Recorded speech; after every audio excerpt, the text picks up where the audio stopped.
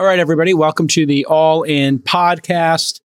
Lots to talk about, but right off the bat, congratulations to David Friedberg, who is the chairperson of the All In Summit 2023 on the big announcement. We're going to be having the All In Summit September 10th to 12th at Royce Hall at UCLA in Los Angeles, California. Tickets are now on sale and selling out quick. Friedberg, maybe you can just give people a little overview of why you selected the location and what you hope to accomplish in terms of the programming, just broad strokes, and then we'll get right into the show. I think the general headline is today and tomorrow, where are we headed? I think exploring the state of the world and interesting things that we're that we're all kind of excited about in the future. And we want to have great conversations with candid people that can give us kind of, they're very honest, on the ground points of view on everything from technology and markets, macro, science, society, and culture. So we're going to talk across all those different topic areas. And similar to what we did last year, the four of us on stage having conversations with these folks. So pretty excited. I think LA is a great location. There's obviously an availability for people to stay. There's great venues for us to do the evening events. And it's certainly super accessible for folks from all over the world. And we decided this year to have 3 tiers of tickets. We'll have the VIP tickets. We'll have scholarships for people who fill out a form so we can, have really great diversity and representation at the event, and up-and-comers, maybe who couldn't afford the VIP ticket. But in between, you decided to have a standard ticket as well. That's just $1,500. And there'll be a VIP lounge this year for the VIP tickets and early access to the theater and a couple of special dinner parties. What is my wine budget so that I can take care of the VIPs properly? Yeah. Talk about that one later. Don't be fucking cheap, you guys. What is my wine budget? Let me treat the VIPs like the VIPs that they are. What would you need per night, per dinner, per person? Depends on how many people. Per person. Well, just say per person per night. Is it like $200 a person, $100 per person per night? Because a person drinks a half a bottle of wine, 2 or 3 glasses. Yeah, like, 300 to 500. Maybe 1,000. What is the truffle budget for the conference? The truffle budget? No, it's too early for truffles. We can only have black truffles. Season? No, it's like September. Yuck. It's between white and black truffle season. It's a dead zone. Yuck. You don't want to be in that. No. You got to either wait till the winter or you got to enjoy the early summer. We have to have a conference in early November. At that point, we can focus the entire VIP budget, if it were according to me, would be spent on white truffles and white burgundy. Got it. Let your winners ride. Rain Man David Sachs. And instead, we open source it to the fans, and they've just gone crazy with it. Love you, Wes. Queen of Quinoa. All right, everybody, let's get started. Chamath Palihapitiya is with us as well, the dictator himself, and David Sachs, the Rain Man. Yeah. Google had their I.O. event. They announced Palm 2, Google's language model, is going to power 25 products, including Bard, which is got coding capabilities now, I guess, to go up against GitHub's Copilot. Palm 2 will have improved multilinguality. Wait, what? Across 100 languages. We'll have? Multi-what? It's going to support 100 languages. And it's going to be better at mathematics and reasoning. They also announced Duet AI, which is basically Google's suite of generative AI tools for Doc, Sheets, Drive, all that kind of stuff. Kind of like a copy of Microsoft's Copilot tools that Sachs has talked about a whole bunch, the guide on the side, if you will. They teased a future where AI can summarize docs, which Box AI, Aaron Levy's doing. They also previewed proactive prompts in the sidebar of Google Docs. And I talked about that a whole bunch on This Week in Startups. They're going to also now add images and replies. Have you guys used Bard in the last 24 hours? I used it last week, not in the last 24 hours. I think you guys should use it. We should talk about it. It's really impressive. It's better than ChatGPT at this point, from my experience on going through a number of things, because it's actually connected live to the internet. It's connected live to search. It can pull down real-time data for you. It can do real internet searches for you and just give you the results. It's extremely powerful. I feel like it's the product that Google has been scared to do, which is the product that can truly disrupt search. and they're doing it. So How do I try it? Do I just go to Bard? Bard.google.com. No access needed, no cost, nothing. Oh my God, this is great. And seriously, use it. And it does real-time search, and it's 180 languages. It converts, it generates images for you. It can generate charts, results. It's really powerful, guys. Google has strung together, I think, a lot of features. And you can look, Google's market cap's up $150 billion in the last 2 days. Okay, this is pretty interesting. And so, Sachs, a lot of I'm comparing some results right now. A lot of what we've been talking about with respect to plugins and the tooling built into AutoGPT, many of the most interesting kind of applications that folks have kind of demonstrated or utilized are really kind of built into this Bard product. Okay, I love Bard. Can I just give you guys what I just tried? Okay. Can we guess? Guess. Was it something about Friedberg's Uranus? No. It wasn't a Uranus joke. Okay, then tell us. Well, my first question was, why is David Friedberg such a sellout? But the answer confused him with an actor. So let's forget that. My second question was, is Jason Calacanis a virtue signaler? And the answer is fantastic. Jason Calacanis is a venture capitalist and entrepreneur who has been accused of virtue signaling. Virtue signaling is the act of publicly expressing opinions or sentiments intended to demonstrate one's good character or the moral correctness of one's position on a particular issue. There are a number of reasons why people might accuse Jason Calacanis of virtue signaling. Okay. For example, he has been known to make public statements about his support for social justice causes, but he has also been criticized for his lack of concrete action on these issues. What? Additionally, he has been accused of using his platform to promote himself and his businesses rather than to genuinely advocate for social change. That's ultimately, whether or not Jason Calacanis is a virtue signaler is a matter of opinion. There's no clear consensus on this issue, and there is evidence to support both sides of the argument. However, it is important to note that virtue signaling can be a harmful practice, as it can lead to people becoming desensitized to real social problems and make it more difficult to address them effectively. This is some woke shit. Wait till you see what I just did. Here's mine. I asked Bard, is Chamath a horrible human? Here's what Bard had to say. Chamath Palihapitiya is a complex individual with both positive and negative qualities. He is a successful venture capitalist and entrepreneur, but he has also been criticized for his outspoken views and his past actions. Boop. Some of Palihapitiya's polished qualities include his intelligence, his ambition, his drive to succeed, blah, blah, blah, blah, blah. He's also been criticized for his arrogance, his lack of empathy, and his willingness to exploit people for his own gain. This is perfect. It's the singularity. It's balanced. It's true. It is giving you like the good and the bad. Oh my God, that's hilarious. No, but this is a very fair answer. Ultimately, I'm a complex individual. Chamath Palihapitiya is horrible as a matter of opinion. I love it. I asked it, this is going to really show you the power of this. Where is the All-In Summit 2023 being held and how much are tickets? So like 2 questions that are deep on the website.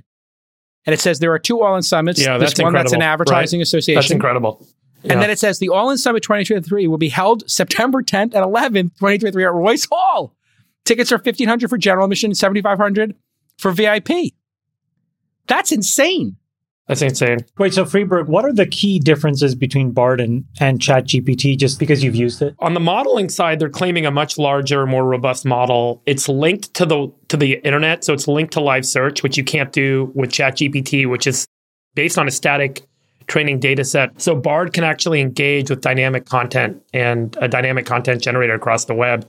And then it's integrated with a number of Google services that basically can take certain live feeds of data like flights and stock prices and so on. It's free. You don't need to be charged for overusage. You don't need to sign up and get access. It's just available to anyone. I mean, I think this is the game changer everyone is hoping for from Google. I just asked, did Stan Druckenmiller buy NVIDIA recently? So it wasn't able to find the transcript of his thing, but it did find the 13F, and it says yes, according to his 13F. That's for amazing. The fourth quarter of 22, Stan purchased 582,915 shares of NVIDIA. Yeah. Isn't that incredible? I just said, what was Google's restructuring expense incurred in Q1 2023? And it says, according to Google's 2023 Q1 earnings report, the company incurred restructuring expense of $1.6 billion including the decision to lay off 12,000 employees. They were part of a broader restructuring. I mean, it basically parsed through the press release, parsed through the Q1 data. It's really pretty impressive, huh? I mean, what do you guys Check think? this out. Well, no, use look at this this for one. a couple hours. Yeah. David Sachs. What does David Sachs think about Hunter Biden? Everybody on the All In Pod knows. But let's see what Bard knows. He's not publicly commented on Hunter Biden. However, he has been critical of the Biden family business dealings in Ukraine. In a 2019 interview, Sachs said that he was deeply troubled by the Biden's involvement in Ukraine. 2019. And that he believed it was a conflict of interest for Hunter Biden to serve on the board of Burisma. It's pretty interesting. I don't know. That's clearly inaccurate. I mean, I wasn't talking about it. In 2019. Think about that. That's when we started doing this pod. Yeah, so the question is, where is he getting these quotes? And then why doesn't he give citations? Well, also wait, Sachs has been critical of the Trump administration's use of Hunter Biden's business dealings as a political weapon. Yeah, that's not true. You've never criticized the Trump administration. Those quotes are wrong. Those quotes are definitely wrong. I just said to it, can you access, and think about this data set, and this is where Google has unique advantages. I said, can you access the YouTube transcript data? And it says, yes, Bard integrates YouTube transcript data. I said, do you have access to transcript data from the All In Podcast channel? It says, yes, I do have access to the transcript data from the All In Podcast channel. I said, can you access this data to answer some questions? And now, what did Sachs say about Hunter Biden in that show? And so I would guess, so think about Does it change the answer? So far, I'm finding this to be very inaccurate. Yeah, so David Sachs appeared. He said he believes Hunter Biden is a deeply troubled individual who's made a lot of bad decisions. He also said that he believes Hunter Biden's business dealings in Ukraine were highly unethical and that he believes it's impossible that Joe... This is transcript data from the pod. However, Sachs also said that he does not believe that Hunter Biden's business dealings are a, quote, smoking gun that proves that Joe Biden engaged in any wrongdoing. He said that he believes that the evidence against Joe Biden were, quote, circumstantial, and that he does not believe that there is enough evidence to impeach him. Sachs's comments about Hunter Biden were met with mixed reactions. Some people agreed, and on and on and on. I think it's very inaccurate, to be honest. Yeah, that's not a good. I think it's got some of my stuff mixed in. It's got some of your stuff mixed in, but it's like it's summarizing in a way that neither of us actually said it. Yeah, and they're missing the key points about what I did say. I asked a pretty complicated question here, and I think it did a pretty decent job. I said, I would like to fly Le Premier on Air France from the West Coast to Europe. Where should I depart? And it got it perfectly. LAX, SFO, and Seattle, Tacoma. Oh, yeah. I just asked it to get me the fastest route to Portofino. And it gave me the exact flight I should take from SFO, how much the ticket is, and then the train I should take from Milan.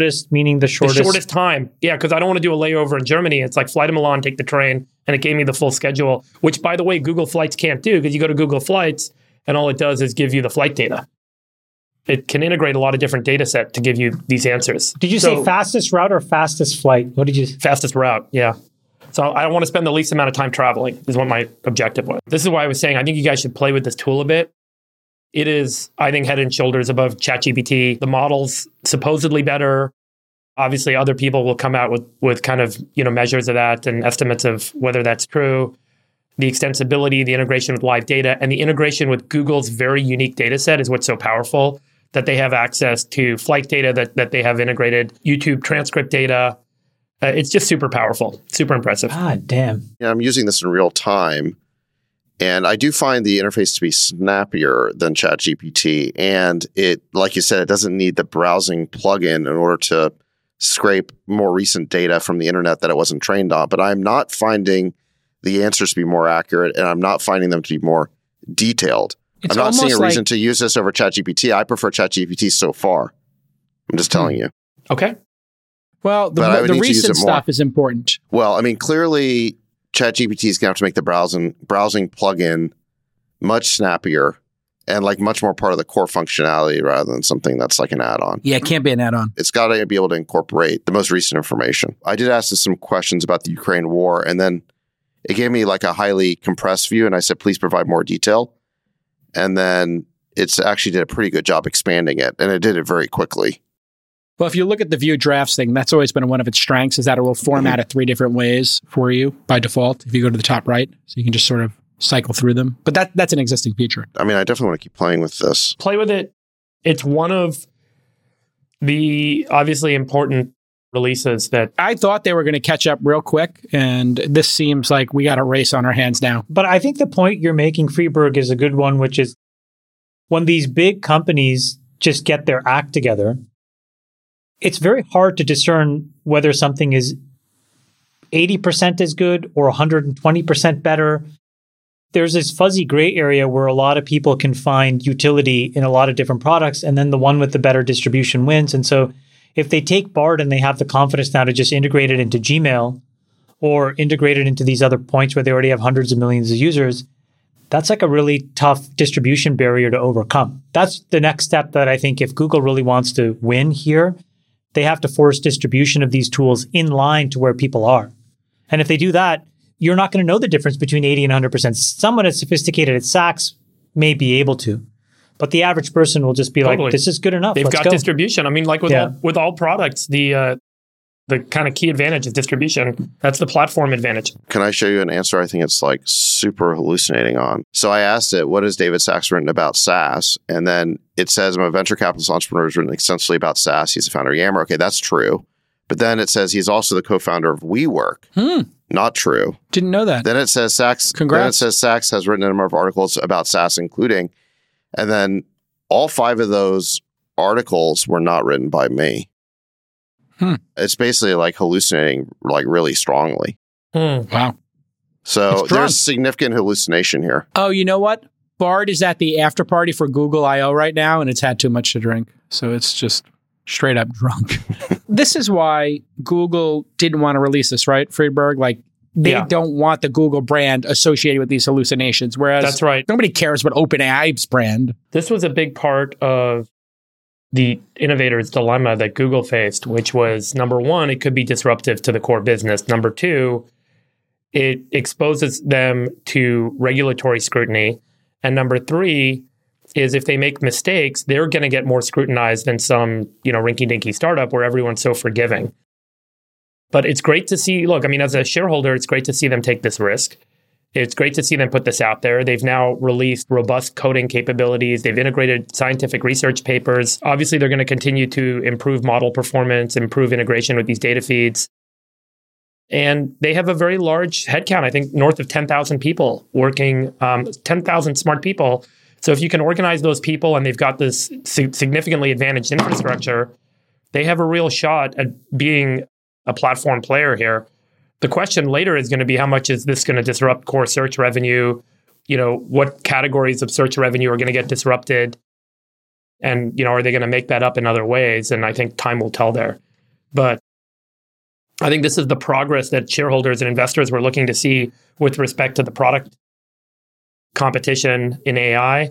And certainly some shareholders still want to see continued improvements on the cost structure of the business, but that's a separate topic. But this was exactly, I think, it really hit the bullseye on what people were looking for. I don't see how it's a bullseye. Look at this. So I just asked it, can you give me a complete list of all the articles on SaaS that Sacks has written in the last 3 years? So now at least it's over the target. Those 5 articles it mentions are correct. Does ChatGPT do that? Well, no, because of the browsing plugin. Right. But I'm just saying, like, they got a lot of work to do here on quality. Yeah. They all do. But it is snappy. And I finally got to these 5 articles being correct. AI regulation, we talked about it 5 weeks ago on the show, I think. Well, there's been some movement there. Vice President Harris met with CEOs of Alphabet, Microsoft, OpenAI. So that's Sundar, Satya, and Sam. To discuss implementing AI safeguards. And then on Tuesday, Sam Altman was interviewed by Patrick Carlson, the CEO of Stripe, and he endorsed the idea of IAEA for AI. That's the International Atomic Energy Agency.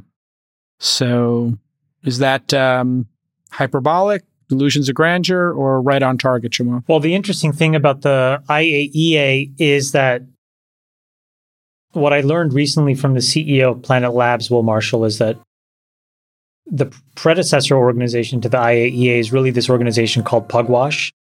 And what that was, Einstein and Bertrand Russell in the 50s, post Hiroshima and Nagasaki, bringing together academics to basically create a way to think about nuclear disarmament going forward, just because they all saw the damage. And there was a large framework that set up the current denuclearization treaties. And then the IAEA was set up after that. And so I think that there's a thread here, which is basically what he's saying is there's something around nuclear disarmament that is very similar to AI, both in terms of its potential, but obviously in terms of its risks.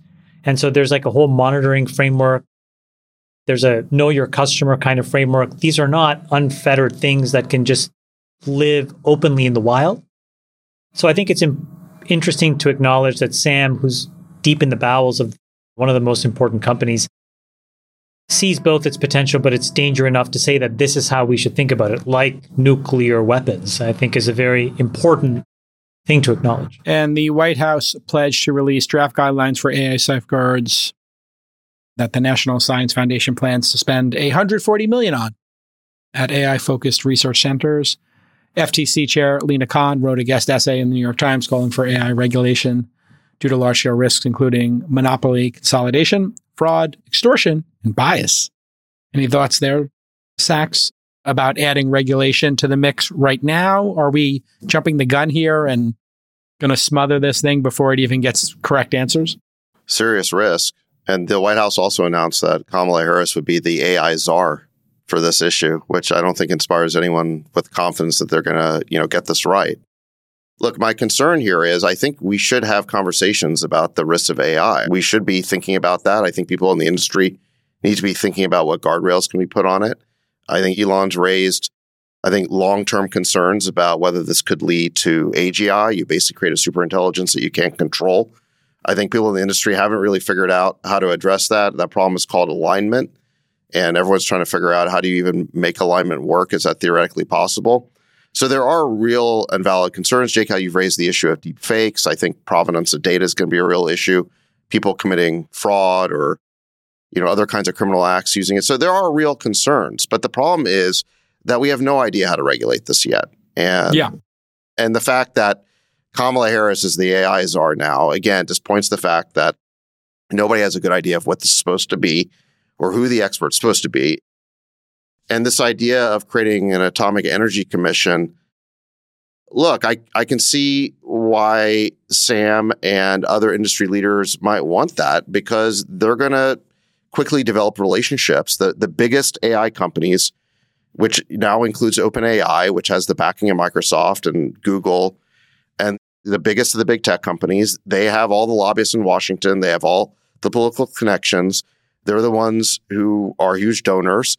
And they have political relationships, and they're going to help construct the regulations. And it's going to turn into another example of industry capture, just like RFK Jr. told us about on the show last week when he talked about how the big weapons companies influence our foreign policy, the way that the big pharma companies influence the FDA and so on.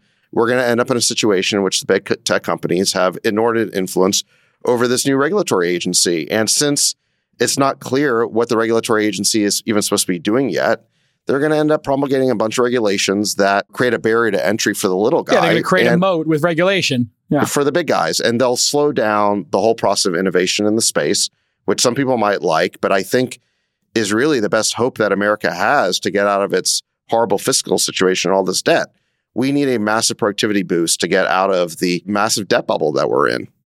So what I'd hate to see is that, we basically kill this thing in the cradle. Interesting. Yes, we are in a deep pit here. And Stanley Druckenmiller gave a speech at USC at the 37th annual meeting of the USC Marshall Center for Investment Studies. And he expressed concern about the financial crisis that could occur in the 2025 to 2035 period due to the baby boomers turning 65 and the impact on entitlements. He predicted that in 25 years, spending on seniors will grow to 60% of all taxes. Here's a look at the chart. You can see today there as the vertical line. About 5% of our GDP goes to Social Security today, and about another 5.5 goes to Medicare, Medicaid. And it's predicting here that those combined will go from what looks like 12% today up to 24% of GDP. Your reaction, Freeberg? I mean, my reaction is it is another very important voice stating the obvious. Like the arithmetic just doesn't work. When we had RFK on last week, I prodded him on his stance and point of view on the federal deficit, the fiscal deficit this government runs, and the entitlement programs that are only going to swell, and the debt burden, which has an interest payment obligation on it, that the interest payments are swelling. And when you do the arithmetic on all this, it's going to balloon the cost to service the debt. And without some degree of cutting across the board spending and entitlement programs, discretionary spending and entitlement programs, you can't make the interest payments, which all, inevitably leads to some form of default. So that's just the math and the way this all works out. And I think what he's done is put a pen to paper and shown that, call it roughly 2025 to 2035, you start to run into that fiscal scenario where, you can no longer generate enough income from the U.S. economy to fund both the interest payment obligations on the federal debt as well as these entitlement programs. And something's got to give. Either you're going to have to default on the debt or you're going to have to cut the entitlement programs. And the point he's making is that the longer you wait to cut the entitlement programs, the worse it's going to get because you're accruing so much debt in the interim. And as we know, that becomes very politically unpopular. And what's so scary to me, and I've kind of shared this, and obviously Chamath has a different point of view, but it feels to me like this is that Don't Look Up movie moment where we have this looming disaster. We don't have any fuel in the car. And all that everyone's talking about is where are we going to drive the car? And every political conversation, every candidate gets on stage, gets on a podcast, gets on a TV show, and they talk about stuff that is simply not feasible. And the direction setting with respect to social policy, wars, geopolitics, how are we going to take care of our middle class? None of that stuff is possible to actually execute against without recognizing and acknowledging that we don't have gas in the car and we have to figure out how to gas up the car. And so it's great to see Druck and Miller being vocal, putting very simple, clear slides together. It's like what I've mentioned in the past. I would love to see a Bill Clinton-esque slide deck where he would come up with a poster and show everyone, here's the economy, folks. And I think Druck and Miller did a great job, and I encourage everyone to go watch that. There's an audio transcript of the talk as well as the slides are publicly available on the internet. We'll put the links in the show notes here today. I just think it's whether or not you agree with the outlook, I think it's worth everyone watching and realizing how serious of an issue this is and why this has to become the number one topic of conversation going into this next presidential election cycle. He's also disclosed he's short the dollar long gold, euro, oil, and AUD, which I guess is the Australian dollar. And he's also long NVIDIA and Microsoft. Believes NVIDIA's got a monopoly on the chip market. I got a question for Chamath and then to Sachs. So Chamath, what's your just reaction to this? Do you think he's Dr. Dooming it and we can have all this debt? And then the question then becomes, is there any way out of this? We had a Trump town hall. I hate to bring it up and go back into, the sort of Trump commentary and all this, but he's the lead candidate, Sachs. And he said he thinks we can get out of debt. We just got to drill a bunch of oil, drill, baby, drill, and we'll get out of this problem. We'll be able to rebalance the budget. So Chamath and then Sachs. I want to be clear. I don't think it's great that we have these enormous debts and entitlement obligations. But I also don't think that there's some magical number where the economy breaks. And the reason is because we're central to not just our economy, but everybody else's economy. We are the reserve currency of the world. It's not changing anytime soon. It's not even close. And we are, for better or worse, and I think Sachs and I don't like it, but we are the world's policeman. We are a bunch of things. We are the world's center of innovation. We are the world's center of these great leaps forward in humanity. When we talk about all of these different things, these aren't coming from random countries. They're coming from the United States. We can debate which company, but we're never debating the country. So I think that there's a legacy of value creation and innovation that we've always been at the forefront of, at least since America was founded, so 1776 to now. I think the reality is that debt to GDP will continue to increase. I don't think a single politician can practically get elected by offering to cut entitlement spending to people that have spent their entire lives paying into a system. So as a practical matter, this thing will go up, and I don't think the economy will stop. I think that economics are a relative problem where you have to weigh countries against each other. And what that means is the economic vibrancy, the productivity, the intellect, all of those things where we have to compete with El Salvador, we have to compete with Nigeria, we have to compete with India, we have to compete with Australia. And in that context, there is very little historical artifact that says that there's a breaking point.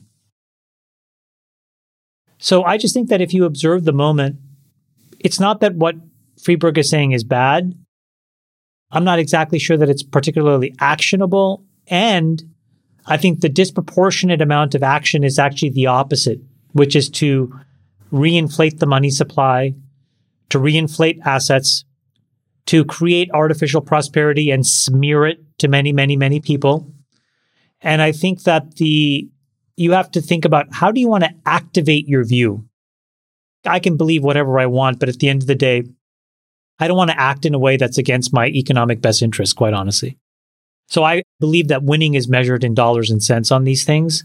And from that perspective, I don't particularly like it. I think I'm emotionally more aligned to Friedberg, but the practical reality is I'm on the opposite side, which says the governments will keep spending, inflation will be here, assets will keep inflating, the M2 money supply will keep going up, and on general, I'm long the United States and short every other country.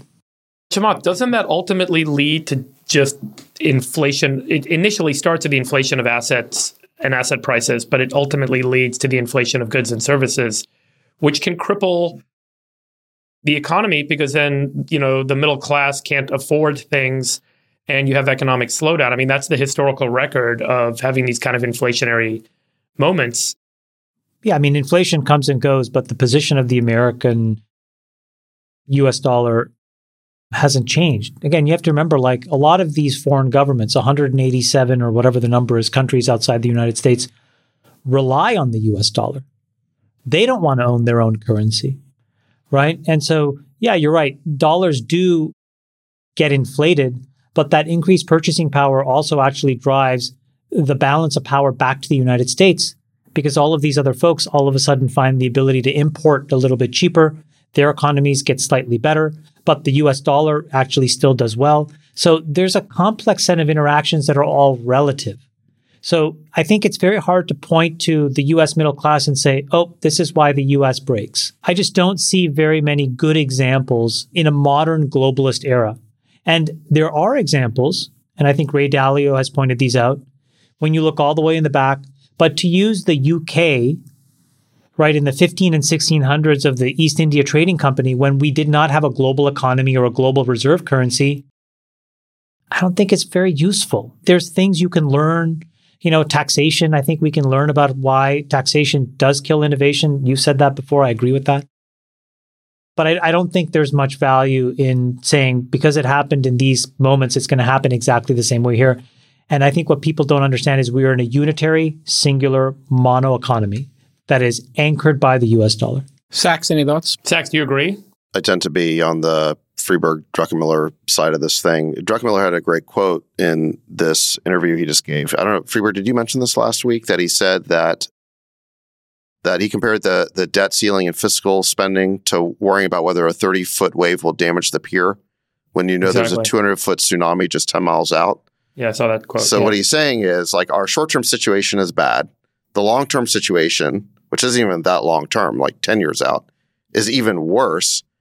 And I think there's a growing feeling that our political system is just not up to the challenge of dealing with these problems. It just seems fundamentally unserious. We never discuss it. The media doesn't really present us with accurate information, and it has an agenda. Do you guys want to make a bet? Sachs, you want to make a friendly wager with me? Sure. What's that? Okay, I will bet you that debt to GDP gets to 200 before it gets to 50. And I'll bet you however amount of money you want, and we can do it for our own personal gain or for charity. That may well be true, but the question is how bad is 200% debt to GDP? I don't think that's a really bad scenario. I mean, I really don't think it matters. I think the point is, if if you think it's coming, left if that happens, yeah, we'll have a lot of money. You'll just have to profit from it. If you think it's happening, your job is to profit from it. I'll make the same bet with you, Friedberg. I think it gets to 200 before it gets to 50. Or 250 or 300, you can pick your number. I think it will too. I'm just like, Let's do the math on that real quick. So the size of GDP is what, about 25 trillion, and we're at about 32 trillion of debt. If we're to have 200% debt to GDP right now, we'd be at 50 trillion of debt. Now, let's impute an interest rate at which you would need to finance right, that. 4%. So I think 4%. You have to calculate the duration. I understand, but just it's always going to be 4%. Let's like baseline. Yeah. Let's just baseline. So let's say 4%. So 4% on 50 trillion is 2 trillion a year. Yep. Which isn't that like half the budget? Yeah, more. And that's my point. That's why you have to see taxes go up to over 70%, because it's the only way you got to tax everything in order to fund that. So the U.S. government has collected $2 trillion in fiscal year 2023. Now, I guess we haven't done a complete year, but let's do 2022. It basically collected 3.7 trillion. Right. You're using more than half of the government's income based on the current tax rates to fund the interest payments on your debt. That's not even to pay for social services. That's not even to pay for the defense. That's not even to pay for government services. That's just more than half of the income. I guess maybe we're just speaking past each other. I guess you guys are expressing anxiety and concern, and I'm just expressing, here's how one would make money, because it's pretty obvious what's going to happen. We're going to 200. We're not going to 50. So I just kind of How do you make money? I think there's a lot of ways that you could make money. I'm not going to share those on the pod anymore, but there's lots of ways you can make money. What's the trade there? Stan Druckenmiller said it's the opposite of Stan's trades, actually. So, okay, that's good. That would be an easy way to actually. If so you would think would you go long the dollar and short gold? No, because those are like antiquated ways of making money where you have to have these convoluted derivatives agreements with these banks. And I've done these before where you're levered up to billions of dollars of risk. It proves nothing, and I don't sleep well at night. I think that there are simpler strategies that you can implement, but I think Stan is basically betting that the U.S. will break and that we will be forced in some way to bring debt to GDP closer to 50 than to 150 or 200. And I would just bet the opposite. And it's not because I want it to happen or that he's not intellectually or morally right. Also, inflation down again. We've kind of gotten used to this, but I thought this was a particularly interesting chart. If you look at food, goods, and energy, all going in the right direction. Services still very expensive. Any thoughts on the Fed and inflation as we wrap up on sort of where we're at here? Is it another 25 basis points? Core inflation is very sticky. Yeah. Right. Yeah. I mean, with CPI is down to 4.9%, but core actually was up. It was up. It was up, what, 5.3%, something like that? Yeah, core was up. So, yeah, the Fed it raised another 25 basis points. What were we up to? Like 5.25%. I was ready to stop, 2 hikes ago because I thought that the economy was breaking and the banking system was breaking. They're up to 5.25%. You've got core CPI still sticky. Yes, CPI is coming down, but it looks like, inflation's still a problem. This is not a great setup for economic recovery. And if you believe, here's the problem with accepting the idea that inflation is just going to be persistently high, is if inflation remains persistently high, then the Fed won't be able to lower interest rates. So they'll need to keep them elevated. They might even need to keep raising them. And if that happens, there'll continue to be incredible stress on the banking system and more banks are going to break. And then eventually that will create the conditions for a financial crisis. I think the thing you guys have to be open to is the fact that we've never really tested the ability for the U.S. to borrow durationally beyond 30 years. And again, we talked about what an error it was in judgment for the Treasury not to issue 100-year bonds. But I think if there's any country in the world that can issue 100-year bonds, it's the United States of America. And I do think that they'll be able to get durational assets that are that far out on the yield curve. So I, again, am less concerned about the debt wall here because I think you'll be able to push maturities out. You'll be able to refi a bunch of short-term obligations into the future. And if you look at where the yield curve is, 10 years at 3.5, 340 something. So the thought is that inflation goes down. If you put it out to 100 years, I would be very surprised if 100-year rates, if they priced a bond, weren't somewhere sub 1%. So I do think it becomes effectively free money for the United States. And I think it's just a practical thing they need to explore. By the way, corporates have explored these 50-year bonds and greater. So I think it's just like it's a matter of mathematics, as you guys have just illustrated here, that the U.S. has to push up past 30 years. So we'll have 50-year U.S. bonds. We'll have 100-year U.S. bonds. Again, I'm not here to claim whether it's right or wrong, but I think the simple way to acknowledge that is just that we are going to reinflate the money supply over the long term because it's the only sustainable way that politicians can get elected and reelected. And I think the best thing to do there is to own risk assets. Let's move on to the presidential election real quick. I'm curious, gentlemen. Last week we had RFK on. Did you get any feedback? The show obviously did really well. A lot of people watched it. I got a tremendous amount of feedback. People thought he was a fascinating, interesting character. Some people thought he was a conspiracy theorist. They pointed out a bunch of different moments during the interview. But what was the general feedback you got? My biggest thing was, I think he surprised a lot of people to the upside. A lot of people emailed me saying they thought one specific thing with him, and we tried to address it, which is he's painted as this kind of like conspiracy theorist or anti-vax person by the mainstream media. And overwhelmingly, so much of the feedback was, wow, this guy is so totally different because you gave him a long format in order for him to really talk. I thought he was really engaging and very interesting and very smart. Sachs, did you get feedback on it?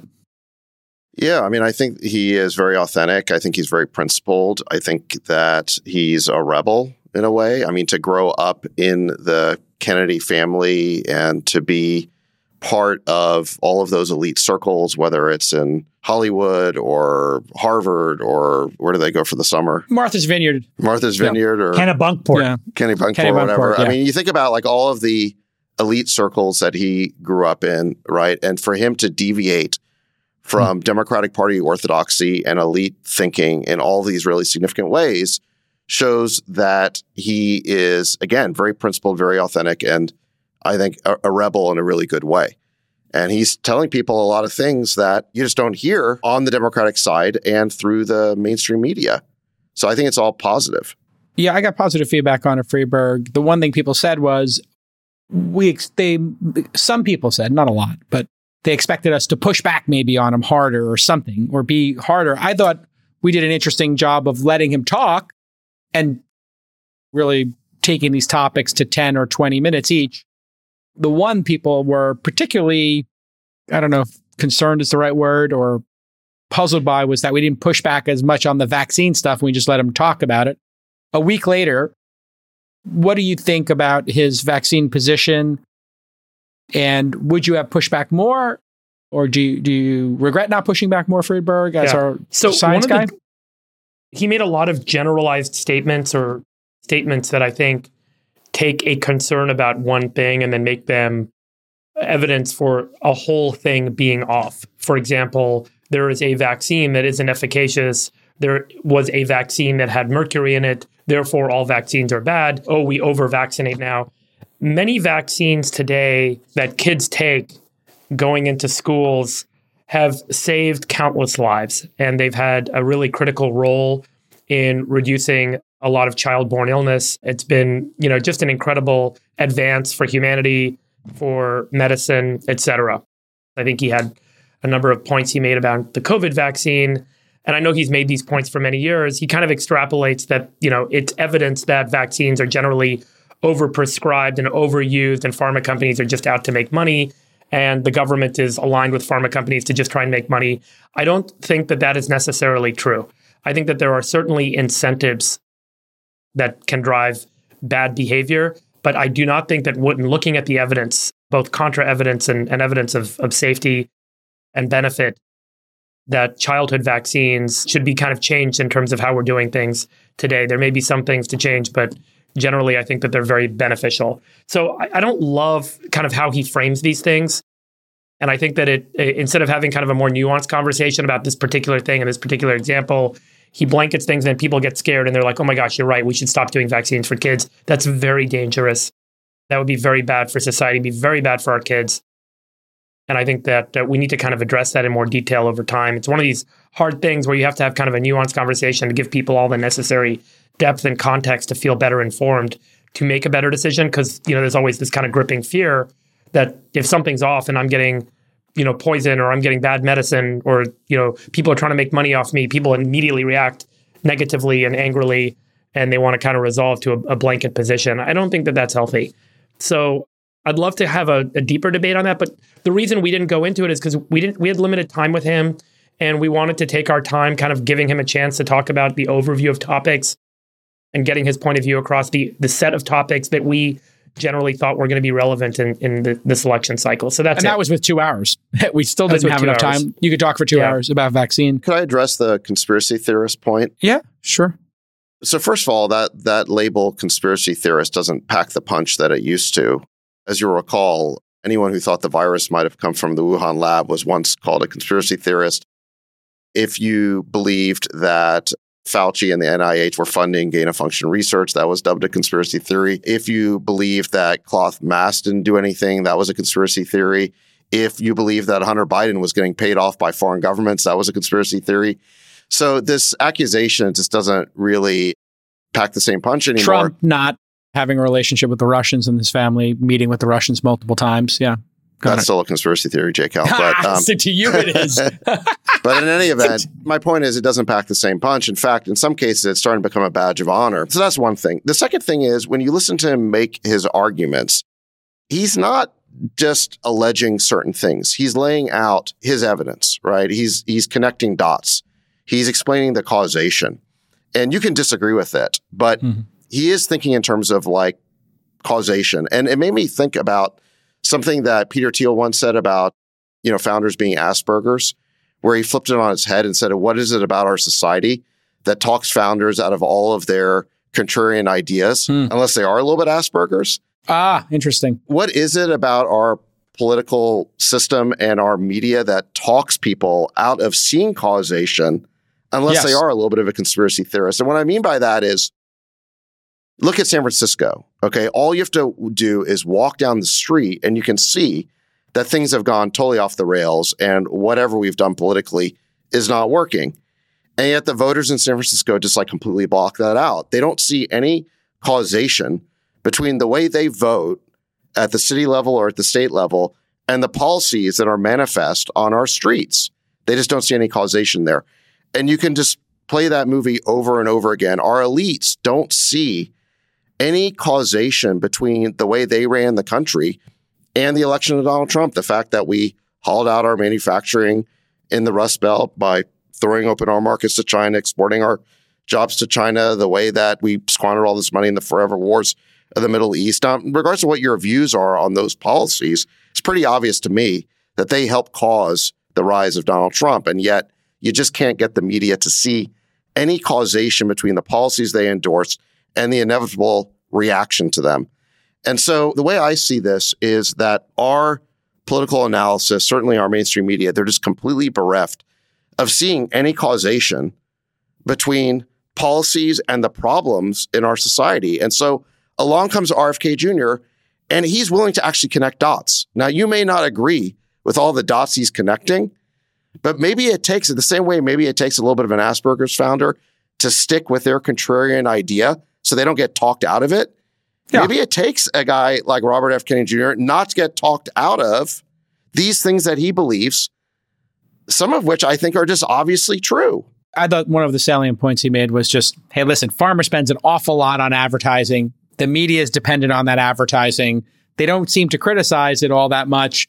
Maybe that's something we should look into. Now, I don't think that Pfizer is writing the script for Anderson Cooper, but you can be sure that if Pfizer didn't like something Anderson Cooper said, there's somebody they could call at CNN and say something to and have a conversation about, setting the record straight, whatever, however you would frame it. Speaking of CNN. Right. And wait, don't leave that point before. I thought it was a really interesting part of the conversation when he mentioned that he had been friends way back with Roger Ailes. Yes. And Roger Ailes specifically told him that they could not post certain or televise certain content if it was too critical of pharma companies because they were the number one advertiser. Yeah. And should pharma companies even be advertising? So then all of a sudden, let's say it was a conspiracy theory or he is way out there in terms of his belief.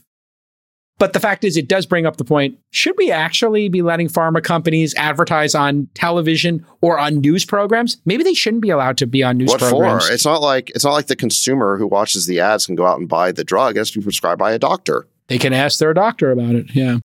All right, well, speaking of CNN, there was an absolute train wreck of a presidential town hall with a moderator named Caitlin Collins. I don't recognize her name. I don't know if she has a show on CNN, but I saw the clips from it. I couldn't find the full debate, but my Lord, was this... It's unbelievable. It's unbelievable. It was unbelievable. He got a standing ovation. He absolutely owned her on every question. All of her questions were about, January 6th. All of them are valid, but none of them were about running the country, essentially. And he was hilarious, at least to this audience. And CNN's staffers are really upset that they did this, that they gave him that they platformed him, which shows you exactly where they stand. They're upset. I guess they thought they could own him, and they didn't. Did you guys see the part where he was talking about the trial? And he's like, and she has a cat named Vagina. Did you guys see it was surreal. And I just thought to myself, is this going to be, for the next year and a half, we're going to have these town halls? And then I thought, he's going to get elected. Is it true that E. Jean Carroll has a cat named Vagina? I have no idea, but that was a pretty vicious section. And then I got the sense that CNN's management wants this. This is like a ratings bonanza for them. And I think they secretly want him. Friedberg said it. It's so true. He's so entertaining. I could not stop laughing. I watched him on CNN and I was like, man, it's like one of your old TV shows that you don't really remember watching a lot of, and it comes back on and you're like, he's so ridiculous. The things he says. It's true, because when he first got elected, I was so afraid. And then you realize this guy is just an entertainer, really. He's a terrible politician. Bill Barr said that, Did you see the Barr interview? Yeah, the Barr clip that I shared is just bananas about Trump. But so he's a showman, and he's a great showman. He's entertaining. And you realize that that's all he's ever really wanted to be, was like famous and popular and on television, and he got all of those things, and he took it to the most infinite level. What Bill Barr said was most insightful, that it's chaos when he actually tries to get things done. He can't get things done. Right. And he'll tell you all the things that you want to hear, that he wants to, that you want to see get done. He did this to Peter Thiel, and Peter Thiel's spoken about this publicly. So I'm not saying anything out of line here. I don't know if this is something that's on the record or not, but it was publicly stated that Peter was disappointed that Trump did not get the things done that he said he was going to get done. And I think that's really what he does, is he incites, he entertains, he gets people engaged, he knows what you want to hear, he sells you on it, he cripples the establishment, which everyone feels treated poorly by, that everyone feels held back by, that everyone feels has taken something from them, that isn't giving something to them. And then he says, you know what, I'm going to fix all that for you. And then you get excited by it, and then all of a sudden he doesn't actually deliver it. And 4 years have gone by and we've forgotten about it, and he's come back in and he's kind of, titillating again. So I think I think the reality is he's got a real shot at getting reelected here. Oh my God, you're right. Here's what I want to ask. Amazing. I'll go around the horn. I'll start with you, Zach. I mean, he said January 6th was like a beautiful day. He said that everybody in the Republican Party who said he lost the election is wrong, and that the election was in fact stolen. Like, he literally doubled down on every single thing. Right. So at the end of this, he gets a standing ovation in New Hampshire. So how did CNN pick that audience? Did they do that on purpose? Did they know that was going to be the outcome? But at the end of the day, after that, does that increase his chances of winning the Republican nomination and the presidency, in your mind, Sachs? Yes, of course it does. Why? Look, I mean, Donald Trump showed that he's a force of nature. He's a wrecking ball. He went into CNN's carefully laid trap, where he's not just up against Caitlin Collins. Make no mistake, she's got an earpiece in her ear with all of CNN's researchers and hosts and producers. They're all feeding her every attack line. Yeah, exactly. And he basically demolished her. He controlled the interview. He had the crowd laughing when he wanted them to laugh, responding the way he wanted them to respond. And to the point now where the CNN staffers are like, oh my God, what did we do? And AOC was basically, wringing her hands about how How could CNN platform him this way? So look, he gave no quarter whatsoever. Like you said, he doubled down on everything. He tripled down. And he showed his ability to kind of bend reality to his will. So all the strengths of Trump. That being said, I'm sure that Trump and his campaign were delighted with what happened last night, because I do think it makes him more likely to be the nominee. I think first and foremost, I think Republicans want a candidate who will fight the media and their fake narratives and lies. No matter how many lies Trump tells, they think the media is the bigger liar. And they want someone who is willing to step into the lion's den and take them on. And he is incredibly adroit and quick on his feet. And DeSantis is imploding. Well, I wouldn't say that. He hasn't and even Biden announced is yet. in cognitive decline. Yeah. So what would any of them do? Yeah. Just to be fair, DeSantis clearly is the underdog, okay? But just give the guy a chance, because we haven't even seen what he can do yet. But there's no question that Trump showed an adroitness and a willingness to counterpunch and fight back that the Republican base definitely responds to. Now, so we know that Trump is happy with the debate. I think the other party that is super happy with this debate is Biden and all of his people. Because as much as that debate helped Trump in the Republican primary, it did nothing for him in the general, I don't think. Like you said, Jason, he doubled down on January 6th. The campaign ads write themselves, okay? They're going to show footage of January 6th with the tear gas and the riots. Cops being beaten, people being shot. People pushing down the barricades. And they're going to do a narrative, a voiceover, with Trump saying it was a beautiful day. The people there had love in their hearts. It writes itself. Yeah. It writes itself. And then, he doubled down really strongly on Roe v. Wade. That was crazy. Being overturned. He's like, yeah, that was, I mean, I don't have his quote Which here. Which again, I think it doesn't hurt him in the Republican primary, but it's, it will lead to a campaign attack ad in the general. And there were other issues as well. Okay. So the Biden campaign is super happy right now, because I think the only Republican he could beat is Trump. I think the reverse is true for Trump. I think the only Democrat who Trump could beat is Biden. I mean, they are both two of the most unpopular candidates in America in a general election.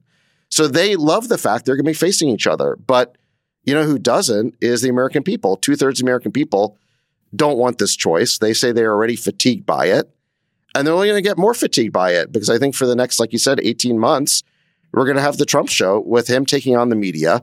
And that plays into Biden's hands, because Biden doesn't need to campaign. He'll just let Trump and the media beat each other up. He'll do a Rose Garden campaign where once a week he goes in front of the microphones and responds to whatever Trump's latest outrage is. He doesn't have the vigor to campaign, and he won't. And then we'll just see where the chips land. I think that it's quite possible here that after 18 months of Trump and the media beating each other up, the American people just say, you know what, this Biden guy's totally senile, but I'm like so tired of the Trump show. I've got Trump fatigue again. I'm just going to have to go with Biden.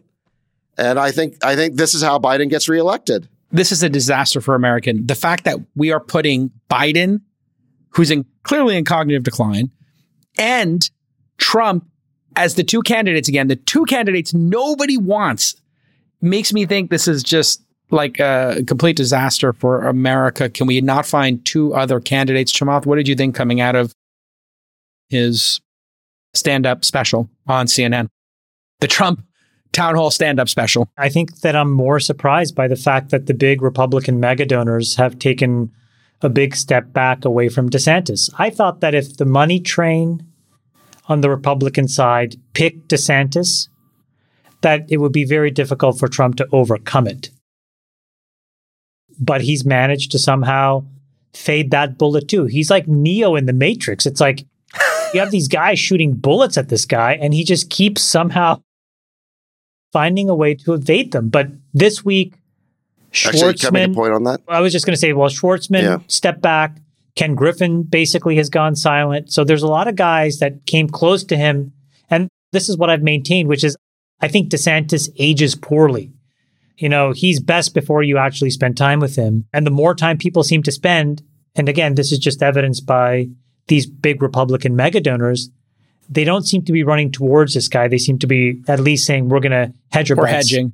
Yeah, they're waiting. Friedberg, any thoughts? Look, and then I'll go back to you. Hold on, let Friedberg go. You went for like 10 minutes. Let Friedberg go, and then you go. Friedberg, any thoughts on it in terms of, is this make him more electable? Do you think he's going to win? What does your gut tell you? The CNN thing? Yeah. Yes. Post CNN, do you think he's going to win? You think he beats Biden? The crazy polling data is that Biden had, 20% of the votes going to RFK Jr., who's like a nobody, no one knows candidate, and he's beating a sitting president in his own party. So that says a lot about, how much support Biden has. And I think that Trump is going to be pretty appealing as the anti-Biden candidate. I mean, Biden was the anti-Trump candidate, and now Trump's the anti-Biden candidate. And right now, he looks like he's dynamic, and he was a big shift, I think. RFK Jr. feels a lot like a Trump candidate to me, too. I mean, some of the positioning and the statements and the way he talks and being anti-establishment, he could also have that appeal. I think there's a non-zero chance Biden actually doesn't run for re-election at this point. Play that out. I can play that out. That's a really scary scenario because I think that's how we get a President Newsom. Listen, I mean, Newsom is warming up in the bullpen right now, and he's not just, hanging out back there and, spitting chaw. He's pitching fastballs very noisily. He's been running TV ads. He's been going to Florida. He's been picking fights, well outside of his state. He is basically telling the Democratic Party, put me in the game, coach. And he's just waiting for the signal to go. He needs to know from Democratic Party insiders and the establishment that he can go. He doesn't want to risk throwing away his career challenging Biden. But if Biden becomes too weak to run and he gets the signal to go, he'll go and he can raise a lot of money. And explain. Sorry, can you guys just explain, both of you, like, how does that actually, like, what do you guys think happens? Like, there's a press conference where Biden says he's retiring? I think he said, after careful thought and consideration, I've made the decision that at my age, I'd like to spend more time with my family and not continue this hefty responsibility. And I'd love to see someone else take the mantle. And I think that will result, from a series of polls that will indicate that he may not have a shot if he continues this campaign. I think that, I'm not saying that's a certainty. I think that's a non-zero chance right now that scenario plays out. When that does play out, to Sachs's point, it's probably not just Newsom, but there's probably half a dozen and likely a dozen folks that pop their head up and want to get, not just kind of have a real run at the presidency on the Democratic side, but probably end up saying, I want to heighten people's awareness of me and so on. And they all run on that ticket. But the DNC might be having a real tough conversation in the next couple of months about how Biden's polling and whether he really is the right candidate to have on the ticket. So let's see. Let me give you a historical example. So I mentioned this, I think, when RFK Jr. was on the pod, but LBJ was the sitting Democratic president in 1968, and he went into the New Hampshire primary, and he won the New Hampshire primary, but not by a big enough margin. And a few weeks later, he announced he was leaving the race because of health reasons. But the specific challenger who helped knock him out of New Hampshire was Gene McCarthy. And then after that happened, Bobby Kennedy got in the race. So we could have a situation here where it's Bobby Kennedy Jr. is, initially playing the Gene McCarthy role of being kind of the anti-war protest candidate who helps knock Biden out of the race. And then who knows? I mean, he could become Buttigieg, Gavin Newsom. They're going to want to come into the race at that point. But remember, the thing that happened in early 1968 that caused LBJ to leave the race is you had the Tet Offensive. And Cronkite got back from Vietnam saying the war cannot be won. And then at that point, it was like game over. Well, look, this Ukrainian counteroffensive, Zelensky just announced today that they need more time. So we've been hearing for months, if not a year, that you're going to have a big Ukrainian counteroffensive in the summer of this year, and Ukraine's going to win this war. And instead, it looks like it's being destroyed. Ukraine is. So this war is turning into a debacle. I think it could be an even worse debacle by the end of the year. The economy has a banking crisis going on. It's turning into a big fiasco. So I think it's very possible that Biden could announce that it's time for him to step aside, and you could see the floodgates open for Newsom or J.B. Pritzker or someone like that. However, let me just say this.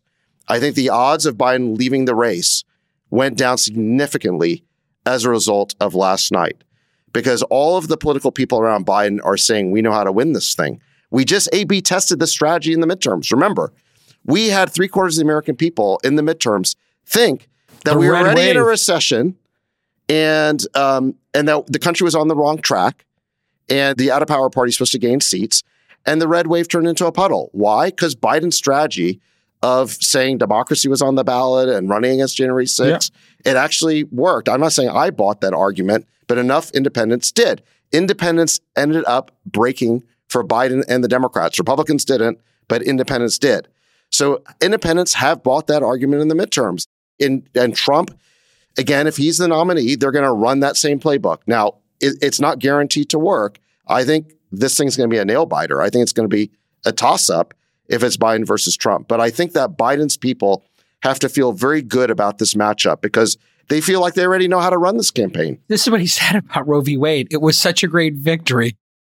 I mean, can you imagine how that's going to play with women voters? They're just going to be like, yeah, no, it was not a great victory. You took away our right to choose for ourselves. Well, definitely Democratic women voters will not like it, but there's a lot of Republican women voters that will support that statement. Here, let me give you this 30%. Let me give you this data of the country. So take a look at this. I don't think you're right, Jason. I just shared with you kind of the Reuters polling data, the most recent one. And the number one issue at 24% of likely voters that they care about is the economy, 24%. Of course, yeah. Number 2 is crime at 14%. Number 3 is immigration at 9%. Number 4 is inequality at 6%, and on and on and on. Only when you get down to like number 10, you get to abortion, which comes in at 3%. 2% of Democrats, 1% or 3% of 4% of Democrats, 1% of Republicans. Yeah, but what is the margin of the election? Well, I don't think that that's the issue that breaks it. I think there's other things that there's significant differences on, particularly around crime and immigration, inequality, that are polling much higher in terms of importance to likely voters. But do they drive turnout like abortion does? I don't know. I'm just thinking of these numbers. It's like, 1 to 3% of people saying it matters to them is not that significant. I think these other topics are going to be very divisive and very different, very polar difference. And what people say in a poll and what people turn out to vote for, like for some people, that is a major issue. But who knows? I think it's a toss-up, basically. Look, like I said, I think the only candidate that Biden could beat is Trump, and Biden's probably the only sitting president that Trump can beat. So, I mean, again, they're both poll nationally in the mid-30s, and this is the choice we have. I got to give Sachs his red meat. I saw these Republicans are going on a revenge tour here to go after the Biden family. They said they would, and they have. So the House Oversight Committee reveals, I guess, 9 Biden family members received wire transfers from foreign nationals via shell corporations, and they don't have any connections to Biden. We know that Hunter was securing the bag all over the planet. He's clearly a grifter. I don't think there's any doubt about that. What's the truth here, and how much evidence do they have? Because this is obviously a partisan thing, just like there were partisan things on the other side when they were investigating Trump. So how do you look at this information, this revelation? They're using this like Biden crime family meme. Do you think this is actually evidence of something? Or is it just another rich family with a bunch of LLCs? Another rich family? Wait, how do they get rich? Good question. The Kennedys were a rich family, yeah, but the Bidens were not a rich family. So how do they get rich? Their only business is they don't have money Papa here, Joe's right? and politics. They don't know how much money is actually here and how it's being. What evidence do they have? It's not red meat for me. I just think the media should have done its job investigating the story properly. And what this investigation has turned up is that there's a lot of members of the Biden family. I think they're up to like 10 or 12 or something who've received payments flowing from foreign governments. No one can tell you what any of those people did in exchange for the money. It does appear to be an influence peddling operation. I don't know whether that's appears to be an influence peddling operation. So people were giving money. Again, the point is that why would you give money to members of the Biden family? It presumably for some sort of access to the person who's been in Washington for 50 years, who's been a senator, been vice president. Do they know who gave the money? Is it China? Is it Ukraine? Do they have that data? Well, I think we know about Burisma, which is basically a Ukrainian. That went to Hunter. Yeah. Yeah. And then I think China is another one. Now, I don't know what the quid pro quo is for that money, but I wonder if this is like the Kraken or if this is actually reality, because they seem to be short on actual facts. I think they got a lot there, but I mean, they're putting out all these reports. But listen, I think to me, the bigger story or the bigger scandal is just more details on the way that the security state wrote that fake letter, basically calling the Hunter Biden story Russian disinformation. There's an email now that just came out where Mike Morrell is corresponding with John Brennan, and Morrell specifically says, we're creating the letter to give Biden a talking point in the debate. They're the former CIA directors, right? Yeah, exactly. Both of them were CIA directors at different points. So there's no question now that letter, where 51 security state officials claimed that the Hunter Biden story is Russian disinformation. That was all basically a political dirty trick. And dirty tricks happen, but I don't think the CIA should be involved. That's the thing. I don't think the branches of our government should be involved in helping to get any candidate But these elected. guys weren't even in That government, bothers though, right? me. They're former, but Yeah. they're they were highly not related. So just so we're clear, it wasn't like the CIA. They continue to have the security but clearances. it's not the CIA did this. These are former CIA folks. Morell needed the approval of the CIA. Huh. So that was another thing that came out. Wow. That's what bothers me more than anything is I do not think our permanent government, especially security agencies, should be involved in partisan politics. They really need to stay out. That is election meddling. That bothers me. That's a form of corruption that I think is even worse than monetary payments. JCal, can you tell us about your trip to the Middle East? What have you been doing there? So our bestie, Brad Gerstner, was coming here, and we were at the poker game a couple of weeks ago, maybe a month ago, and he said he was going. And I've always wanted to come to UAE, and I've never seen Dubai or Abu Dhabi. And so I said, yeah, I'd love to go with you. And we did a couple speaking gigs. Where are you staying? So 4 seasons in Ritz, 4 seasons in Abu Dhabi, and the Ritz here in Dubai. And I was just going to do these 3 speaking gigs, a podcast. Isn't IFC in Dubai incredible? Have you been able? Pretty Do you have a amazing. The chance to walk financial around? district here. Yeah, I mean, it's all been built in the last 10 years. I would say, generally speaking, what I'm super impressed about, and I'm not, it's not a fundraising trip. I was just going, but then one of your former employees, Chamath, set me up with a bunch of meetings because he's like, hey, there's a lot of people who want to meet you. So I'm doing like maybe a dozen meetings or so. And there is this is a very progressive place, the UAE of all the, and Dubai obviously is very progressive. And so it reminds me of like, Silicon Valley in the early days where everybody's doing something and it's incredibly cosmopolitan. There's only 500,000 nationals, but there's 10 million people here. More so Hindi is spoken than any other language in Dubai. Yeah, I mean, the number of people here from all around the world is bonkers. And then everybody's working on something. Everybody's got a project. And the people are delightful. Did you go to the French restaurant I told you about in Abu Dhabi? I did. It's quite nice. Did you get this yes. ribeye? Did you get the ribeye?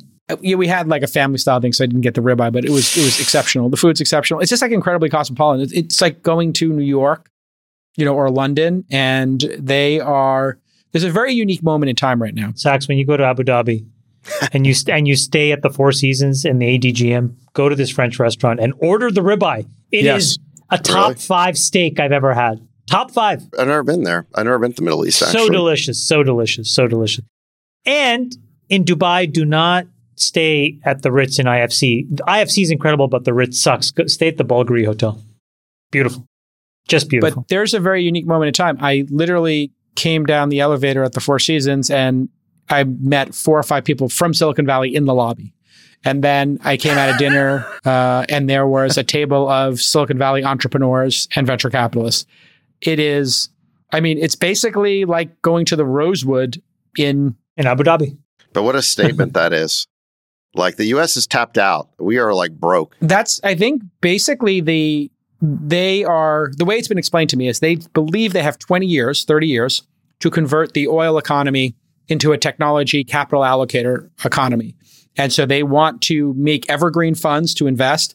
They haven't had a chance to invest in venture capital because most venture capital, there weren't that many. They were fully allocated and there was no opportunity. Now with what's happened in the United States and this pullback and sort of the cycle starting over again, I think there's an opportunity for them to invest in some funds and start relationships. And then, we've had a long talk here about human rights in different countries, and it's not a monolith over here. I mean, I don't know who needs to hear that exactly, but these countries are very different, very different. I'm sure they appreciate your lectures on that subject, JCal. Actually, what's interesting? We didn't have lectures on it, but I've had multiple conversations about these issues. I've enjoyed your lectures on this pod. I don't lecture about it. I think these are important issues that people discuss. And the serious thing is a number of these countries are majority young people and they are reforming very quickly and rights are changing. And so the question is for, all of us and for the world is, do we collaborate and, support as they become more liberal and become more tolerant and they become more Western, basically. And young people, it's very Western here. And the parties going on here are pretty much like the parties I attended in LA or New York. And so I think actually we're probably not as, at least UAE and a couple of the countries here are not as disparate as like one might think. I'm glad you did the trip because I'm glad to hear you talking like that there isn't an us versus them point of view, visiting and seeing the culture and the intention of the people within the culture. Super important. And I think it's good that you did it. So good to hear it. I wanted to share the video that these guys did, but let's do it next week. I think it's worth seeing. Not the Balenciaga one. No, the Lord of the Rings one that this guy did, which is amazing. Wait, what?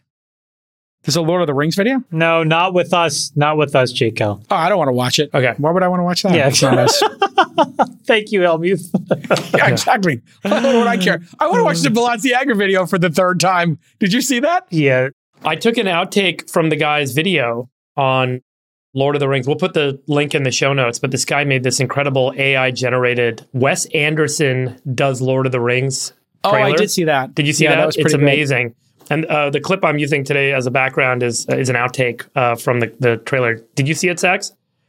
I haven't seen the Lord of the Rings one. Oh my God, it's so funny.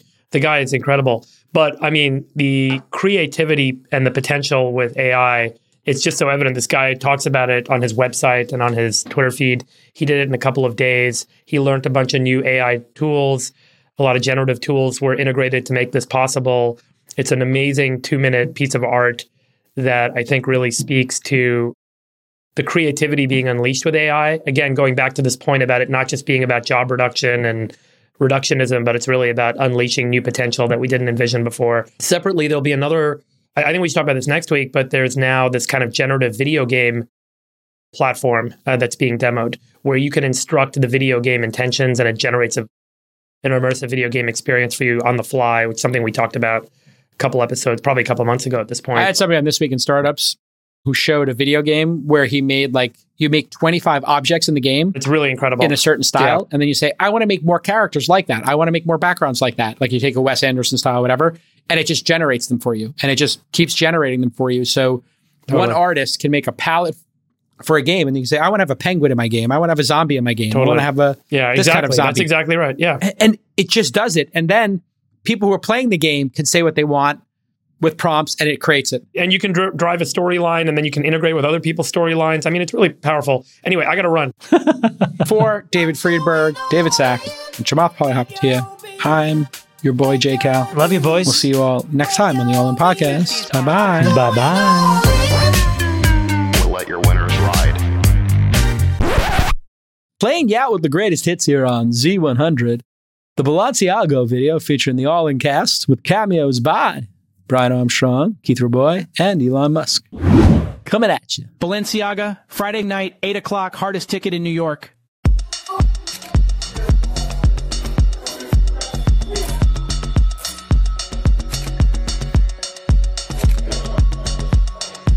When you struggle with a problem, that's when you Balenciaga.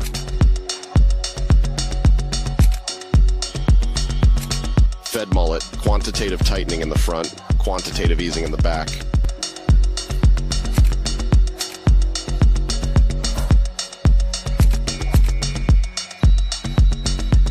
The greatest source of value and wealth creation in the 22nd century could be driven by terrestrial nucleosynthesis. Getting dressed is easy. Owning the runway is hard.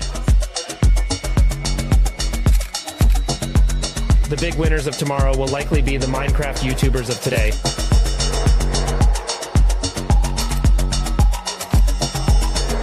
It's easier than ever to confuse popularity and truth. I think it is possible for ordinary people to choose to be Balenciaga. The mainstream media is the most H&M it's ever been. When I left Facebook, I left an enormous amount of equity on the table. I thought, I don't want to be a slave to money. I want to be a slave to something bigger. Balenciaga.